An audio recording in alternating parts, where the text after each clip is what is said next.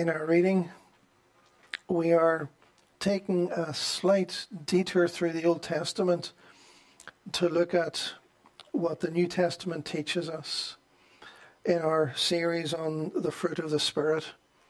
And we're looking this morning at the topic of peace. For the fruit of the Spirit is love, joy, peace, and so on.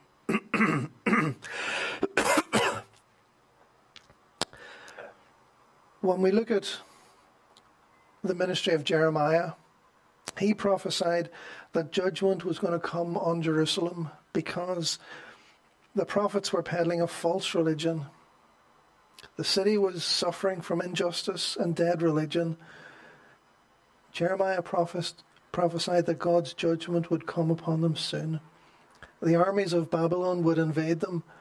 They would be taken exile. This would be God's long-awaited punishment. Over many centuries, the people had turned away from him, and then when they turn away from him, they get into trouble. Things don't work out. They make bad decisions. They end up in a situation where they call out on the Lord. They realize their need. They turn back to him, and he's gracious and forgives them.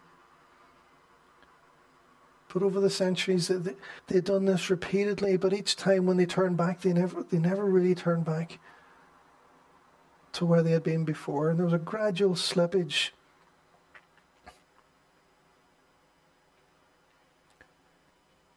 They'd taken him for granted for so many generations, having turned to other gods, so-called gods. They were unfaithful to him again and again. And by this stage, the kingdom had been divided into two, a bit like Ireland. There was a north and a south. Jeremiah was prophesying in the south, in Judah. Ezekiel was saying pretty much the same thing. He had said the same thing pretty much to the northern kingdom, Israel. Yet the false prophets were saying to the people that everything was fine. There was nothing to be concerned about. Peace, peace. They said when the Lord says there is no peace.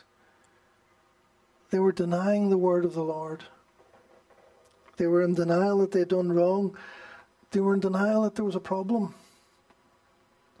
The false prophets were saying that Jerusalem could look forward to peace and prosperity. Don't worry about war and invasion. They were saying, well, we're God's people. He's behind us. What can happen to us? They didn't realize that being God's people was about having a covenant relationship with him. And that required responsibilities on both sides. God would be faithful to them, but they had to be faithful to God. And they hadn't been. The political situation then was one where at a natural level, there were enemies around in other countries, but these didn't have to be a problem if they were obedient to God, and he would protect them as he had before. But the Babylonians were rising up in power. The northern kingdom had already been exiled by this stage after Ezekiel had been saying the same things to them. But the southern kingdom, Judah, well, they were going on the same road, except they were just a little bit more delayed. Babylon was a major world power, a superpower in its day, and it was threatening to take over Jerusalem. And so there were political concerns, not just spiritual concerns. In any country, there's political concerns. For the good of the country, looking forward. And last week, the Conservative Party conference, the Prime Minister went onto the stage to sound of music from M People's song, The Only Way Is Up, much to the annoyance of the songwriters. The only way is up. Things can only get better. Everything's going to be fine. Peace, peace, when there is no peace, in a sense. I'm not making a political point. I'm just saying that there's a relationship between the welfare of a people and their relationship to God. Regardless of what political party has been in place in Britain over the last 40 or 50 years, even longer, there's been a steady decline in the spirituality of the people, a turning away from God. And the same is true in Ireland, both north and south of the border. While many people have justified walking away from church because of scandals, which were rightly to be criticised, it seems that for many people these were just a convenient excuse. For some people they were genuine reason, and they still struggle with that. But for some people it was just an excuse for, they were on their way out anyway. And this just gave them a bit of justification. And many actually left the church without any nudge. There's been a decline in the morality and the spirituality of people in Ireland over the decades.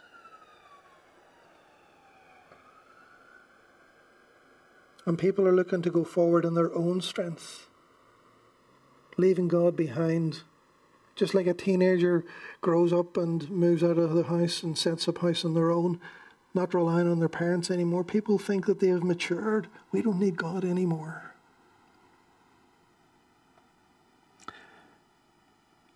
I couldn't help but notice that the timing of the Ireland's Future conference in Dublin last week, well, it's so close to this sermon, so I thought I'll mention it as well. People are talking about the future of Ireland. Is there going to be a border poll? Is there going to be a united Ireland? They're talking about the topics that are relevant to this. And many people are thinking, this is brilliant, this is going to be great. Things are going to get better. But where is the concern? Where is the conferences? Where is the talk about the spiritual state of the people in Ireland?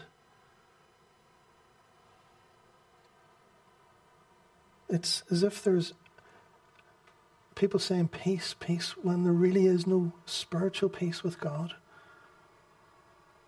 The situation today really isn't that different to the situation back in Jeremiah's day, when you really think about it.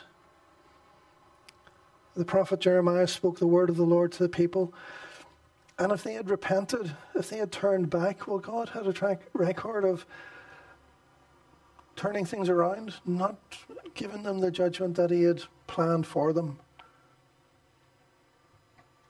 Instead, they may have received blessing. The Babylonians may have been averted. They may not have gone into exile. When it comes to the state of a people, a country, or,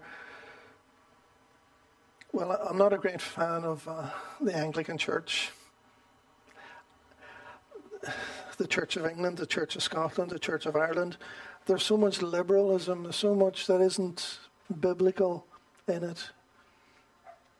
And yet there are so many good Bible-based evangelical churches certainly within the Church of Ireland and in the Church of England. And these churches are growing. In fact, these churches are, I've been told, got so many people who are good givers that they're funding the rest of the denomination. But although there are some good churches, the system is got so many concerns. It's as if the church leaders are saying, everything's fine, let's have peace, let's have compromise, let's not be too radical and do what the Bible says. Let's just try and keep everything at peace. Let's find some compromises. Meanwhile, each time they make a compromise, the spiritual temperature in the church, in the denomination, in the country goes down. And yet, I was very pleasantly surprised to hear of a modern day Jeremiah speaking at the Queen's funeral just a few weeks ago. The Archbishop of Canterbury, Justin Welby, according to one writer, said that it was brave to tell 500 world leaders, dignitaries and gathered royalty that their power is ephemeral that is just like it can just disappear in a moment, that their palaces and crowns count for nothing in eternity, and that all that will endure of their earthly status and political success is the love that they give. The Archbishop spoke the gospel more clearly than I've ever heard anybody in his position speak, in my living memory anyway. To quote from him, he said, Jesus said, "I am the way, the truth, and the life." Christ, God himself, said that he came not to be served, but to serve and to give his life as a ransom for many. People of loving service are rare in any walk of life, and leaders of loving service are still rarer. But in all cases, those who serve will be loved and remembered when those who cling to power and privileges are long forgotten. A real challenge to world leaders in front of him. At the end of his rather short sermon, I couldn't believe, I thought, well, this must be just a wee excerpt on the web. But that's all he said. He said it slowly, so it seemed longer. But he got towards the end and he said, Christ rose from the dead and offers life to all, abundant life now and life with God in eternity. And in maybe the closest he could get to a gospel call, he said, as the Christmas carol says, where meek souls will receive him, still the dear Christ enters in. It was a call to world leaders to receive Christ in their hearts. There are times when nations need to hear the word of the Lord. They need to hear that the future of the nation is not just dependent upon the economics and the military and the political situation, but the spiritual state of the people. And the role of the prophets in the Old Testament was to speak to the people and to guide them spiritually and to pursue the causes of justice and holiness. And in Jeremiah's day, that message was ignored. The false prophets were ignoring the justice issues, the fact that the widows and the orphans were helpless and nobody was pleading their case. And the false prophets were saying, peace, everything's fine. But yet, the country lost the peace it had and the Babylonians took them into captivity. We probably well know the song that speaks of that. By the rivers of Babylon, where we sat down. Yes, we wept when we remembered Zion. Zion's another name for Jerusalem. Those are the opening words of Psalm 137 that speak of the Babylonian capture after the people had turned away from God for so long. Instead of looking across the water to Britain and what the Archbishop of Canterbury was saying there, if we look in the other direction across the water to the United States,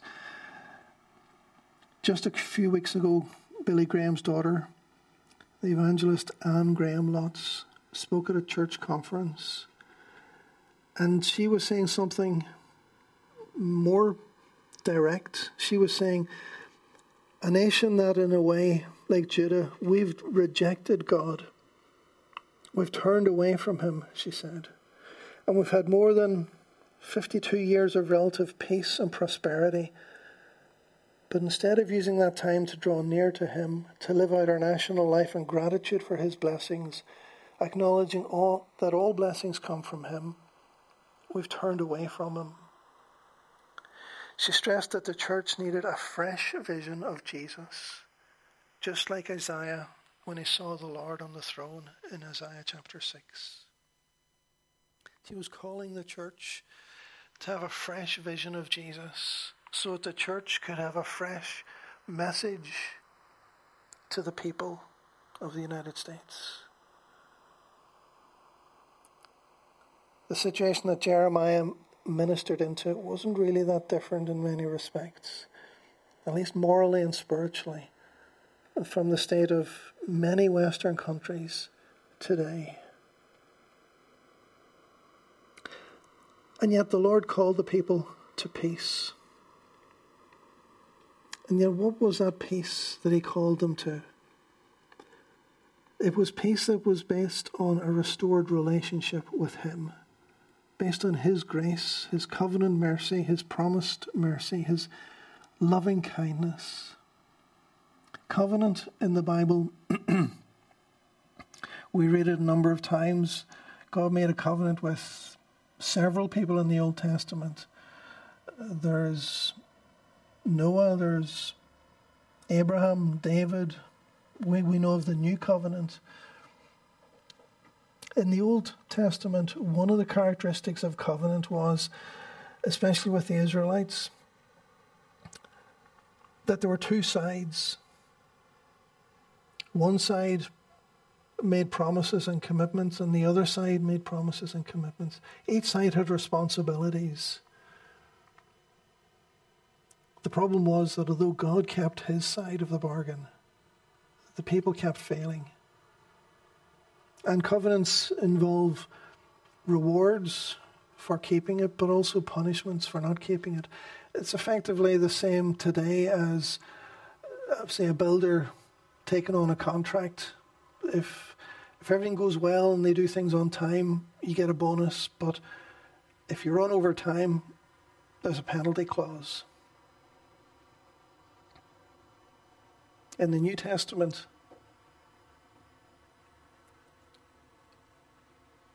what was impossible in the Old Testament for people to keep in their own strength, in the New Testament it is made clear that, well, as Ezekiel and others have said, in that day I will put my spirit in their heart, and each one will keep my word, and they will know, and they will follow me, says the Lord. The thing about the New Covenant is not that there's the possibility of people coming to know the Lord and have the Spirit. The difference is that the New Covenant, everyone will be a believer. Every believer will have the Spirit. God's people will not be characterized by being mostly unfaithful. God's people, the true church, will be characterized by being faithful. And how can we be faithful? God will keep his side of the bargain. He will keep his promises. But in order for us to keep our side, in order for us to be obedient, how can we be obedient? We can't in ourselves. But the Lord gives us, through the Holy Spirit, the Lord gives us the ability to be obedient, to do his will. And the Lord himself sacrificed himself on the cross so that our sins will be forgiven. But he gives us the ability. And so he keeps his side of the bargain, and he makes sure we keep our side of the bargain, and we will be vindicated on the judgment day and enter into glory with him. But these things were prefigured in the Old Testament. In Exodus 24, the Lord says, "Build for me an altar made of earth, and offer your sacrifices to me, your burnt offerings and peace offerings, your sheep and goats, and your cattle. Build my altar wherever I cause my name to be remembered, and I will come to you and bless you." In that he speaks of burnt offering and peace offerings.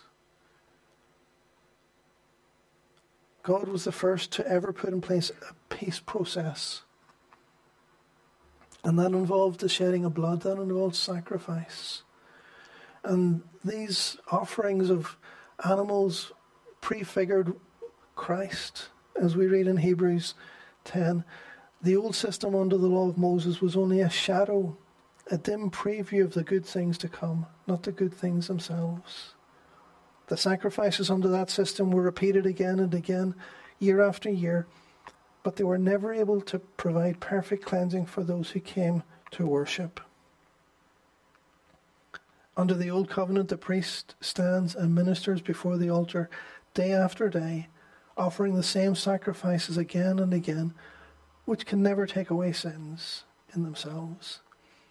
But our high priest, offered himself to God as a single sacrifice for sins, good for all time.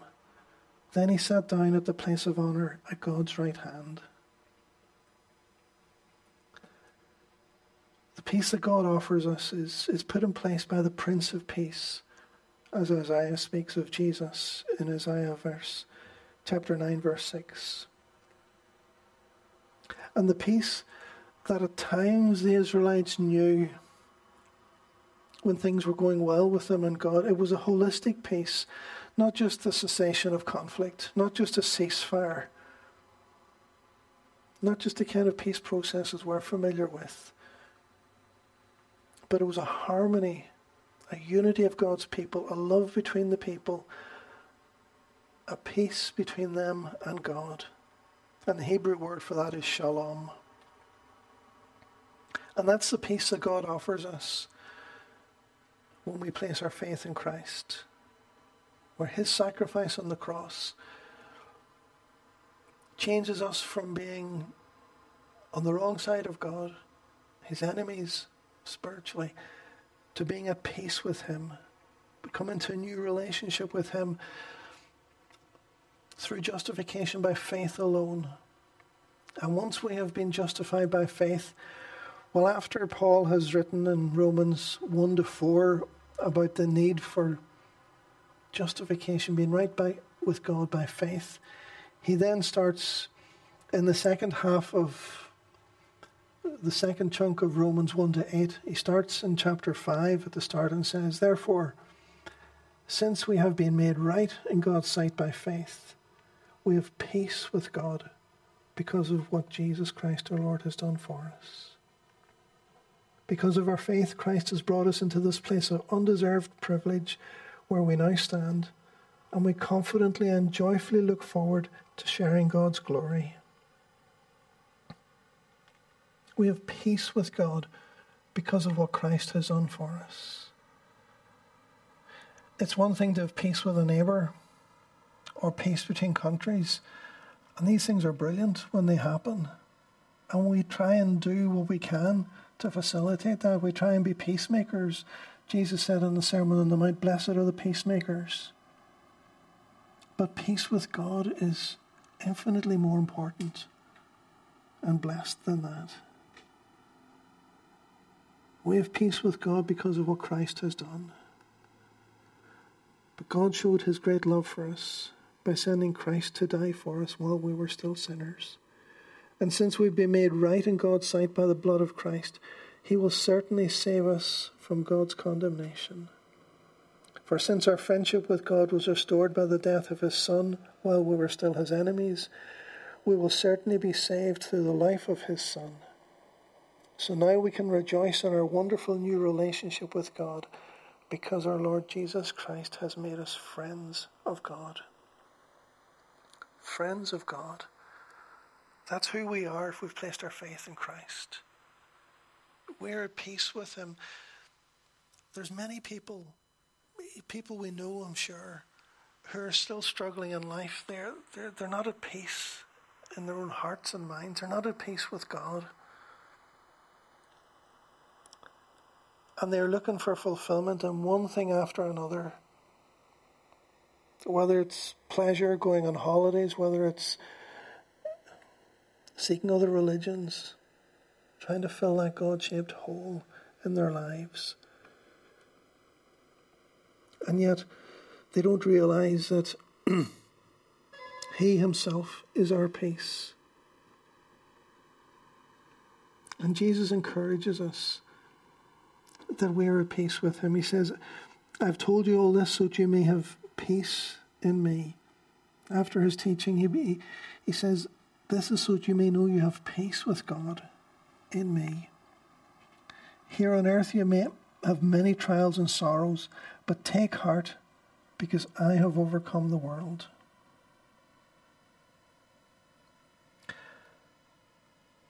Decade after decade, century after century in human history, from the Babylonians weren't the first world superpower, and they're certainly not the last, and certainly not the first country to try and invade another to try and gain more power and wealth. Some countries are trying to overcome others for various reasons. But that never brings peace. That never brings true prosperity. But Jesus says, take heart. I have overcome the world. Jesus has won victory over sin, over death, and he has overcome.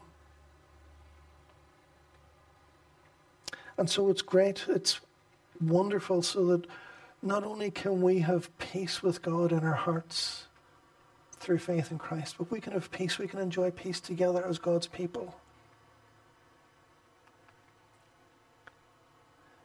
In Psalm 133, those wonderful words. It's a short psalm, just 3 verses.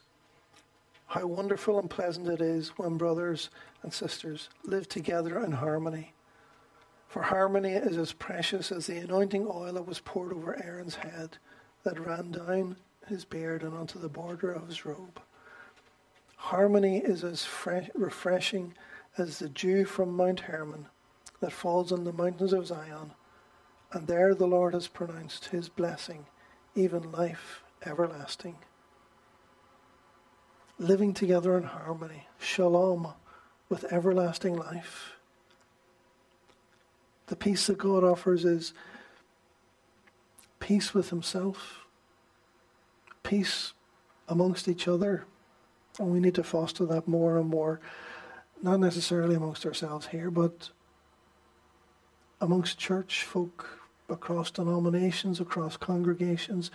We need to celebrate and enjoy that unity and peace that we have with other believers. Our identity is in Christ, and we shouldn't let culture or politics or nationality or any other identity separate us, because what we have in common is far more important than what, naturally speaking, might separate us. Above all else, our identity is in Christ. We are citizens of heaven. The peace that God offers is a peace with him here and now, and with each other, but also is a peace that looks forward. It's a peace that looks forward to eternity ahead. But yet, while we're still here, as Jesus says, I'm leaving you with a gift, peace of mind and heart. And the peace I give is a gift the world cannot give. So don't be troubled or afraid. We can persist here and now. We can persevere through the difficulties of life, knowing that we are right with God. And we have peace through Christ. But not only can we know that peace externally, we can know that peace internally in our hearts. The fruit of the Spirit produces this kind of fruit, or the Holy Spirit produces this kind of fruit in our lives: love, joy, and peace. Peace of mind, peace of heart. Not only peace with God, but a sense of stillness, a sense of calm, a sense of peace in our own lives. For the kingdom of God is not a matter of what we eat or drink, but of living a life of goodness and peace and joy in the Holy Spirit. We are called to live at peace with everyone and work at living a holy life. That's part of what it is to be a believer. But it's wonderful to know that the kingdom of God is a kingdom of joy, a kingdom of peace. And we can know that not only we will live in that to come in eternity, but we can know that in our hearts, here and now.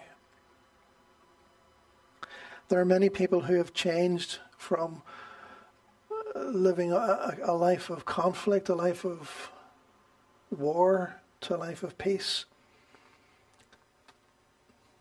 And a household name is one that's worth just illustrating with.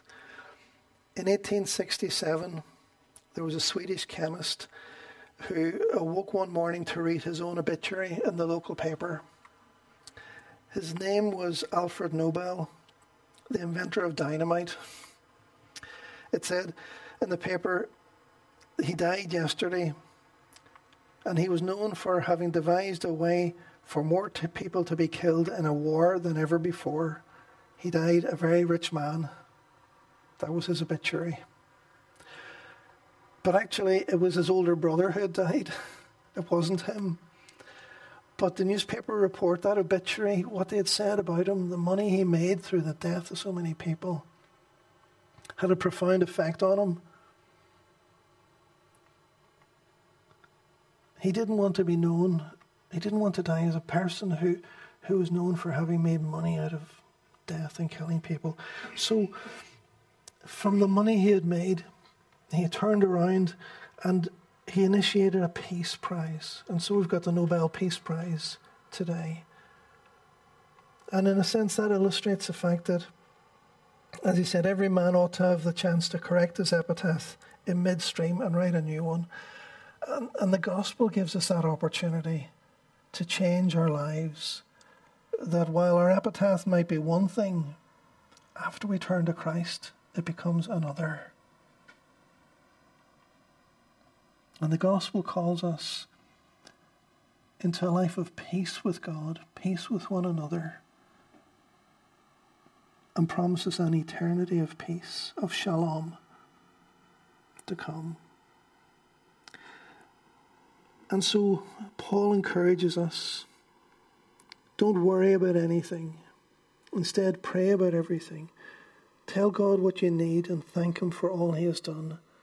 Then you will experience God's peace, which exceeds anything we can understand. His peace will guard your hearts and minds as you live in Christ Jesus.